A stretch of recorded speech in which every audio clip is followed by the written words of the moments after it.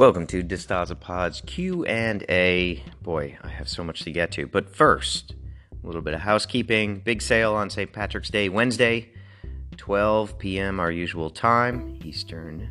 Is it Standard or Daylight now? Standard time. Before I answer your Q&As, I just want to go through an interesting post we had on Patreon, which showed off the very first peek at Radic, the test shot. Now, Radic is very far from completion.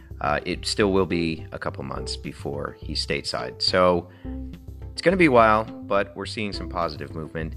And I wanted to go through, there's some questions about this Radic prototype that some of the patrons had. So let me do my best to answer those and share some of the funny comments and questions. I don't want to spoil anything here. Sebastian asks, are we going to see his accessories? Congrats on it finally getting here. Eventually. I'm not going to release what he includes just yet. I want to maintain a little bit of mystery. There are some surprises still left.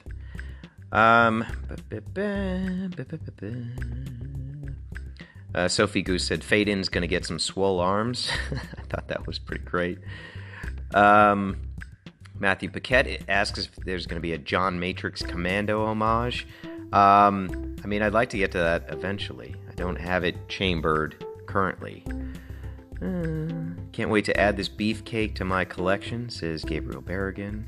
Very good comment.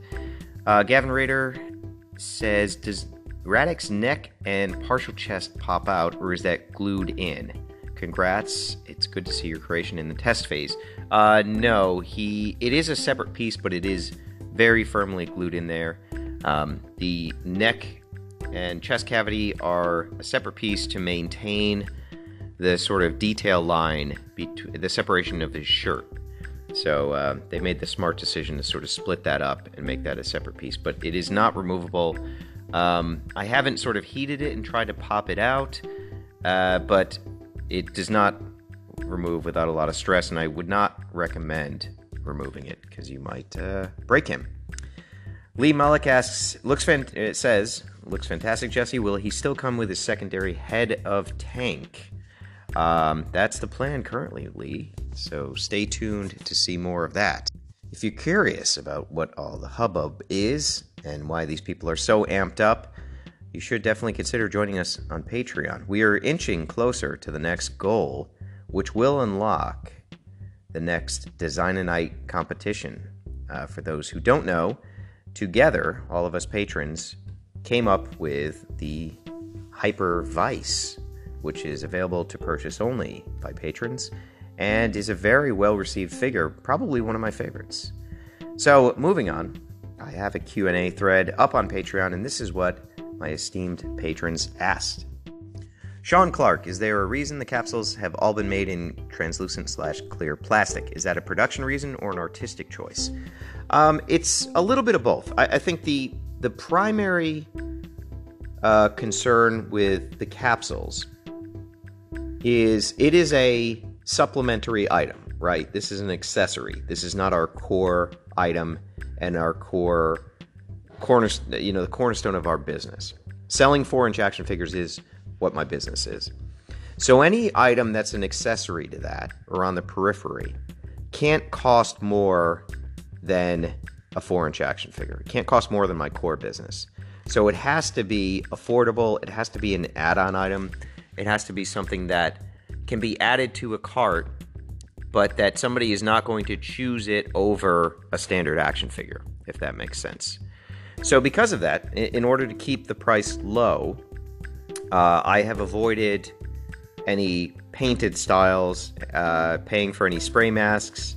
I keep them very careful, very sort of basic. The other part is, I've always been highly inspired by translucent plastics. A lot of Microman sarcophagus are, a good cultural touchstone to this. And I just like these items in one color as they are. Now, eventually I will get to doing painted styles once, I feel like these have run their course and they're needing for a sort of refreshing update. So that is in the future going to happen, but for the time being, I love seeing them plain. I couldn't tell you when we'll switch up, but maybe by the end of this year, you could see your first painted one.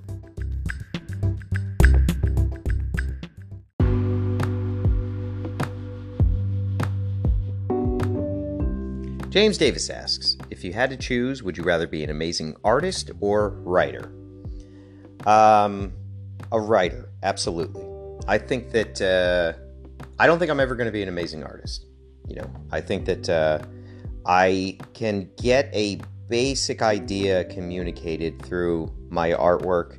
I'm continuing to work at improving, my drawn form. I appreciate you guys sort of taking this journey with me. I do not claim to sort of be a graphic artist or a comic artist or a cartoonist of any expertise or skill level. I'm truly, at the very early stages of my visual artwork. That being said, I think that, I can always learn to draw better. I think that the instincts that come with good writing, I kind of think there's a little piece of that is intrinsic to the human condition, meaning that, I don't want to say people are born being good writers, but I think that it's a accumulation of life experience and lessons, and a good education in primary school. That sort of enable people to be great writers.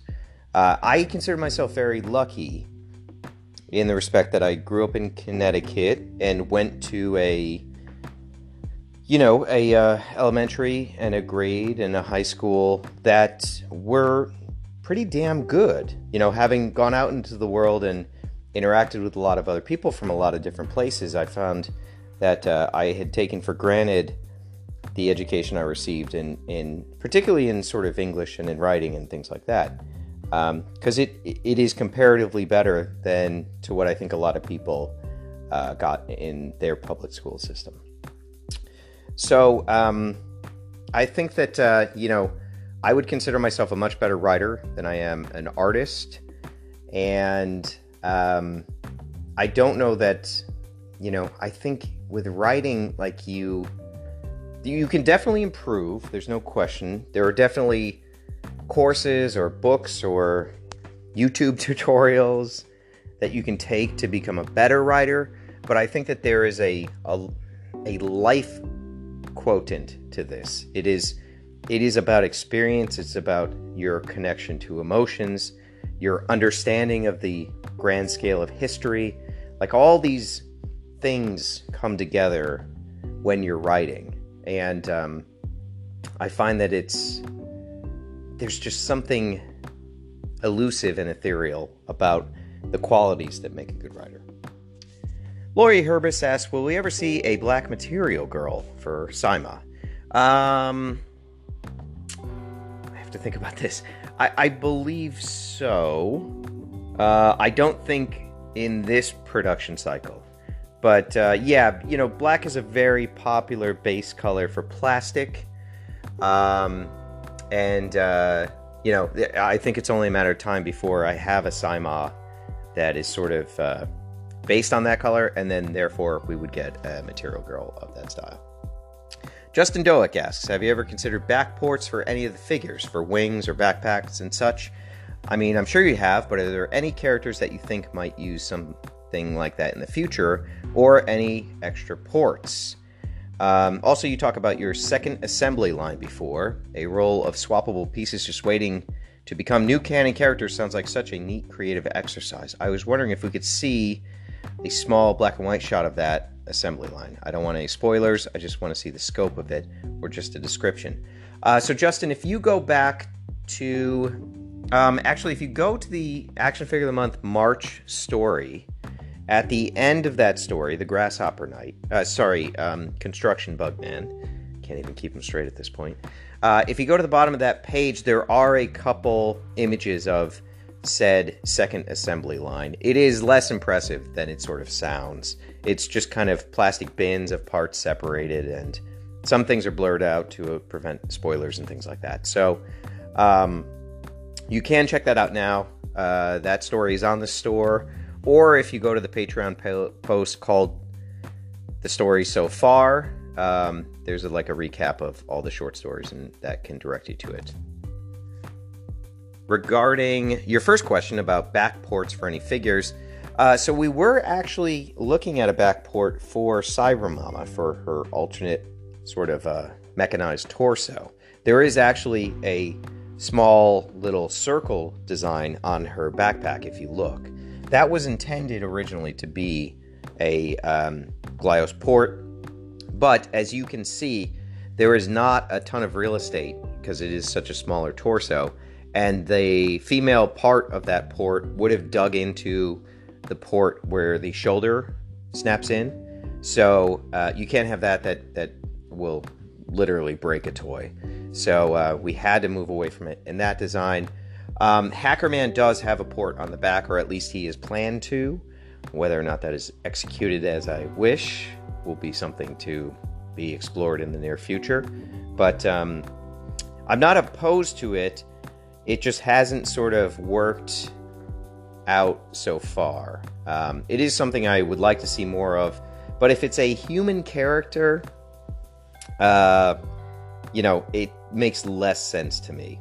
So keep your eyes peeled. Hopefully we get to that soon. Paul Wire has some great questions here. Are there creatures native to the vector? Also, if Saima's appearance can be downloaded and changed at will, what are the implications of race and gender when you meet someone in the vector? So to answer your first question first, I think it's feasible that there are creatures that live in the vector. We have not discovered any of them. We know the Chorager lives in the vector, so it is capable of sustaining life in some aspect. As we've seen from our own world, we're discovering more and more species who live in adverse climates that we once thought were uninhabitable. You have, creatures that live around the sulfuric vents in the ocean where there's no light. They have recently discovered, I believe they're paramecium, I could be completely wrong there, but organisms that don't even use oxygen. So our definition of life is rapidly expanding as scientific progress also sort of grows and expands. So I think it's reasonable, but I can say that there's been no definitive encounters of that nature in the world of Knights of the Slice thus far. Regarding your question about race and gender and appearances in the vector, it is very much the skepticism we should hold when we're interacting with people on the current internet. You do not know. You can make assumptions about gender or race based on people's photos or appearance on these platforms, but you should reserve some skepticism because you ultimately do not know. You cannot ascertain who is who, or what they are, what they're into, what they look like. You could make the argument we do not know who or what Cybermama is in her native form. We know explicitly that Radix's native form is 100% a mystery. So these are very interesting questions that I think reflect the times we find ourselves in. And this is an area I intend to explore quite a bit when it comes to this next sort of vector chapter for us all. Okay, Lance has a question that I missed last time, so I'm going to read you this paragraph here. I'm still catching up with the DeStasapods, but I listened to the DeStasapod 116. In that, you recount buying your first Sigma 6 G.I. Joe in Hawaii in 2006 after being flown out there by a toy distributor that was based out of Hawaii. I was curious to hear who this is. I've lived here all my life, and I never heard of a big distributor based out of Honolulu. Also, in your story, you said you bought it at the mall closest to you because you probably stayed in Waikiki. Was it Ala Moana Shopping Center? Moana Shopping Center. I'm curious to see what store you bought him from because the mall has a massive overhaul 2 years ago. So it's a tourist overload with high-end stores. I can't even think of a store where you could buy something like that. There's only a Long's drugstore attached to the lower level, and maybe you could find a 3-year-old Star Wars 4-inch figure there. It's crazy to me to think that you bought an action figure in Ala Moana. P.S. Long's is our division of CVS. Same store, only named differently there. I'm always interested in hearing different store names of popular chains regionally. I think that's kind of a fascinating thing. So I have no idea what the mall was. I don't know that I was staying in Waikiki. It seems to make sense, but I really have no recollection. I want to say that the store was a KB toy store. If KB were still around in 2006, which I think they were. So I'm afraid I don't have much more information than that. I know, if it helps, there was also a McDonald's at the mall, and I was shocked and delighted to see that pineapple was a side dish at McDonald's in Hawaii, and that the pineapple you guys have is very white and very sweet and delicious, and much less acidic than the pineapple I've had in my life. So I was very thrilled about that. As far as the distributor, I don't know if they're still in Hawaii or not. I don't know how active they are under that name. I think that they have since spun off into a different company, but it was AFX.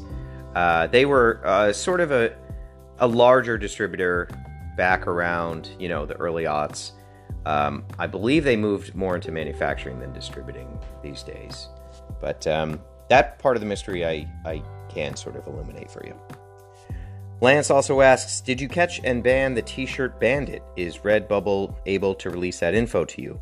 I don't want to talk about the Redbubble situation because there may still be sort of actions to take, and I just have no comment. Then finally, Lance asks, since we're practically the same age, puka shell necklaces. Did you ever wear any when they were big briefly in the early 2000s? Also, any Janko jeans? I actually never did because I was a nerd and not cool enough, but I wish even now in 2020 that I had been brave enough. Let's see here. So I did not have Janko jeans, but Josh Guerra really had those big, embarrassing Janko jeans. So if you guys ever see him in public, make sure you ask him about these. I might have had Janko jeans, but they were just sort of regular jeans or slight bell bottoms. They were not the big pants tents that we all know from that horrible era. I did not wear any puka necklaces, but I did have, I would spend custody summers in Florida, so I did have some tropical accoutrements that I tried to pull off with limited success. I also liked leather bracelets. I thought those were cool, and they were not cool. But look, here's the big secret, Lance. None of us were ever that cool, and all of us are nerds, and it's quite all right. Brent Lawson has a good question. The sticker packs that were briefly for sale were awesome. Can we see more sticker packs? Yes, absolutely. Also, how about an option for a sticker with every order, like $1 or $2? Maybe this could be an option at checkout. Some orders have included random stickers in the past, and it's a really cool surprise. I wish I could do more of this. I wish I could offer more options and add-ons and things like that. The reality is, as it has been for a couple months, it's just me doing everything. So any addition to the complicated checkout process already is very hard for me to do. But I'm with you on this. I like getting stickers. I like adding on bonuses when I'm checking out. It would be great to sort of have the bandwidth to contemplate those things and figure out a method for doing that. There will be more sticker packs coming soon. Part of the reason that sticker packs are sort of sold out and it takes a while to get back is that I literally sit down with a dozen or so different stickers and put them together and put them in a bag. So part of the reason why it's not a common occurrence is it simply requires labor, and it's me doing all this stuff. So I will keep restocking them as I am able to.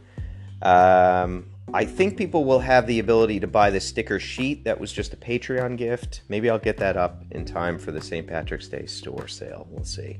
Because that's a really fantastic one. I think you guys would agree. Clifford Uchida Will there be any more color variations of those cloth jumpsuits for sale soon? Yes. Yeah, I believe I have one more color, but I got to pair it with the correct character before I can sell it. So I think, obviously, before the end of the year, yeah, you'll have access to that. And I'm excited for this next one. Quentin Russo asks, any word on the civilian or Doom Trooper you illustrated? Is that still a thing? So I wasn't quite clear on what illustration he was talking about, and he clarified, maybe I'm wrong with the name, he was similar to a kick-ass comic character with battle damage. The other, I'm pretty sure, was a drawing of a character similar to a Doom Marine. I thought with the game coming out soon, you might be working on something. I'm not working on anything for Doom. I can easily confirm that. I don't know that anyone is outside of McFarlane or, the usual people. Although I would love to tackle that one day. The kick-ass character. So at some point, boy, it must have been last year, I was noodling around with this idea of just like not far off from, like a Sentai villain or something, just a guy with a very plain cloth mask, not unlike Kick-Ass or the Shocker villains from Kamen Rider, who was just kind of a street brawler and had more articulation. And this was just a throwaway sort of thought process of, if I was going to do a super articulated body, what would it be like? And I was kind of edging towards this slim humanoid type body with boots and a glove and kind of keeping it a blank slate that could be applied to a lot of different stuff. But I think we're very far away from doing a hyper-articulated body, so it's not something that's on the front burner or that I don't think I've touched since then.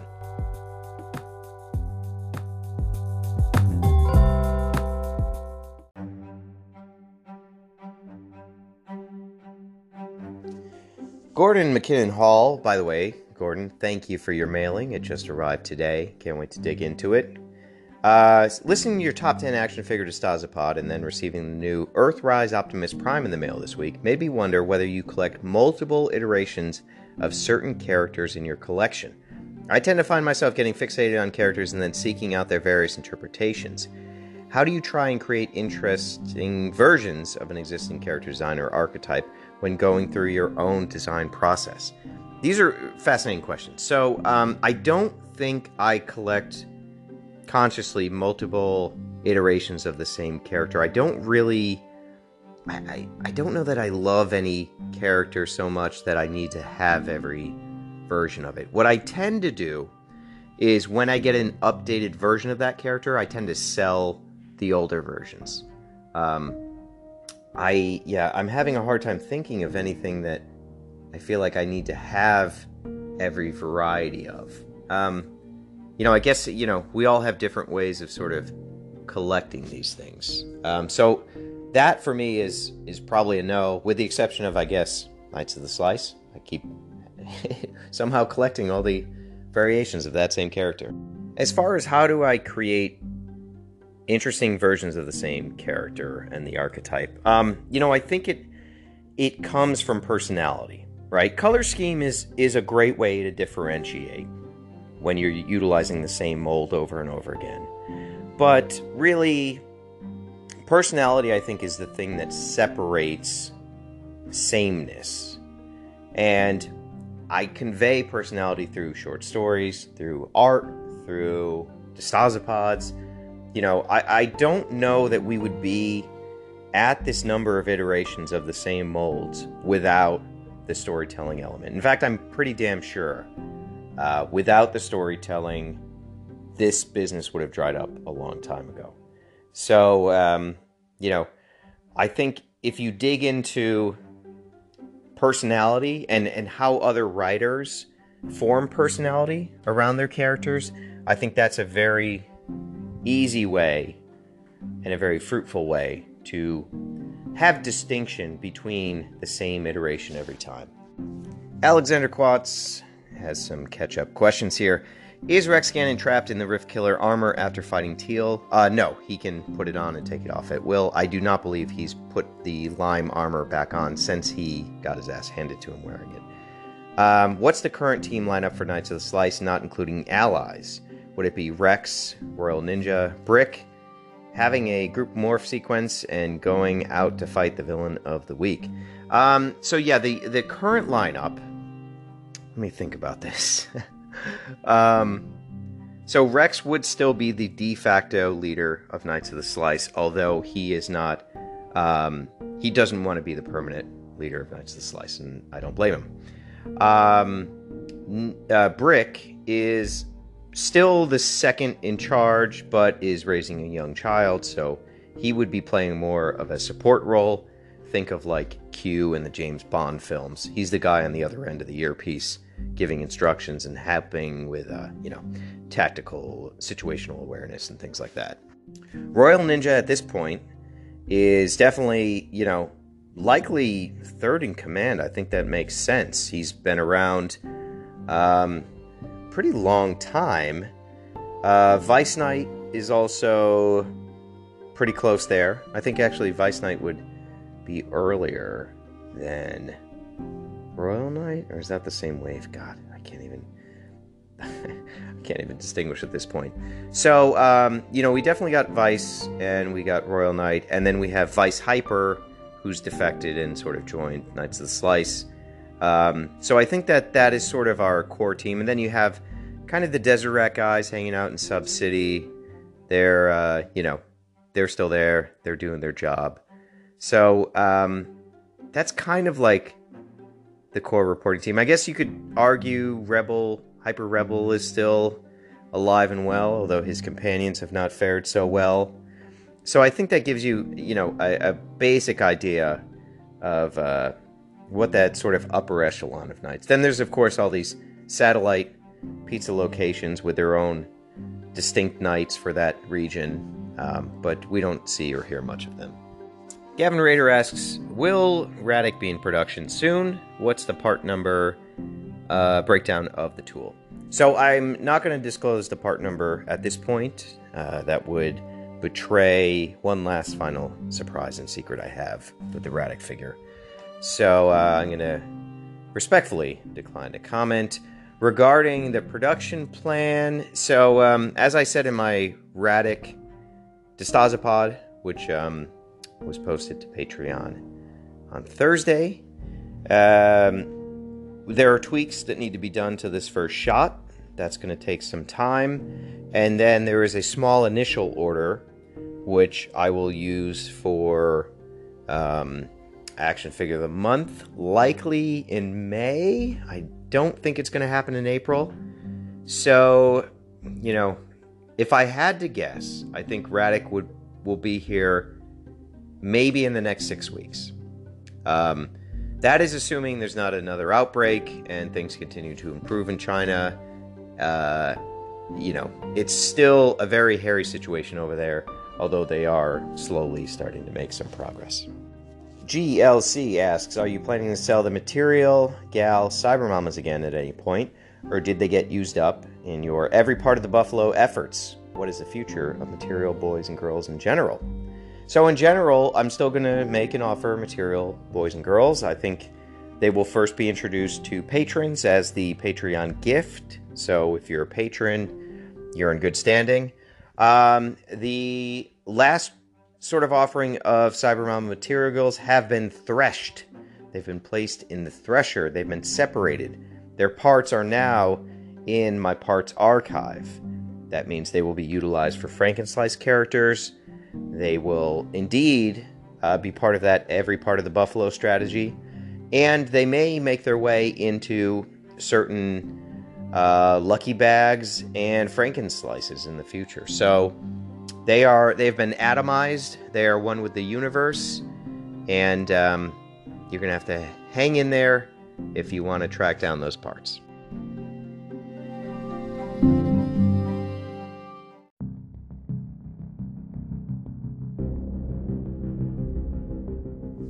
Now over to Facebook for a couple quick questions. Jason Decker, any thoughts of doing a Bloodborne homage or Hunter-esque looking figure? Hearing Mega Merge may be over is sad, as those were my gateway into the GLaDOS compatible figure world. Well, Jason, we're glad you found us through Mega Merge. I can't say for certain Mega Merge is done, but I haven't seen a ton of movement from my vantage point, although I don't work with Just Toys anymore, so I can't really say. I hope it does continue on. As far as Bloodborne, Hunter-esque looking figures, it's high on my list. It's something I'd like to see, but it wouldn't be Bloodborne homage. It would have to be something deeper than that. So stay tuned. Maybe there'll be some news. Mark Goldberg, yellow or orange Rift Killers? Asking for a friend. Yes to one of those, but I will not say which one. Jason Miller, what does the rest of Max Headroom's body look like? It is a writhing pile of snakes, obviously. Mark Goldberg has another question. Camo soft goods? Sort of is my answer. And stay tuned soon to see why I mean sort of. Gabriel Berrigan, I know I'm beating a dead horse here, but what about doing another run of gold bags with heads of you, Nikki, and some of the others that haven't gone into production? I know time is a factor to get these guys involved to cast them, but what about 3D printing them? This way we can get Jack and Bobby in the mix. This is a very appealing idea to me, but there is so much day-to-day work ahead of that just to keep the wheels on this bus that I can't see myself being able to get to it anytime soon. I think we've pretty much run through our resin heads. It's tough. It's tough to dedicate the extra amount of time and labor that goes into making those, even if it's 3D printed, because even 3D printing, which eliminates a lot of the traditional molding and casting of resin heads, there's still a lot of cleaning. There's a lot of touch-up. You have to, do the acetate bath. You have to do the UV bath. There's a lot of extra things that almost make it just as difficult as traditional resin casting. So it's something I'd love to do. I can't see it happening in the near future, unfortunately. Lance asks, favorite 80s WWF wrestler? I'm going to go with Dusty Rhodes. I don't know, because he's blue collar. Gabe comes back again for another question. If I could go back in time, what one toy would I grab and bring back with me? I feel like I've tracked down pretty much every toy I've wanted from my childhood. But I do have a distinct memory of going to Child's World when that was still open and seeing the Amanamon Power of the Force figure, the headhunter creature from Jabba's palace. At this point, this must have been 85, so there wasn't a ton going on with Star Wars. I was kind of over my Star Wars figures, and this was the first new one I had seen in a very long time, and it came with a coin. I was transfixed. I was so into this.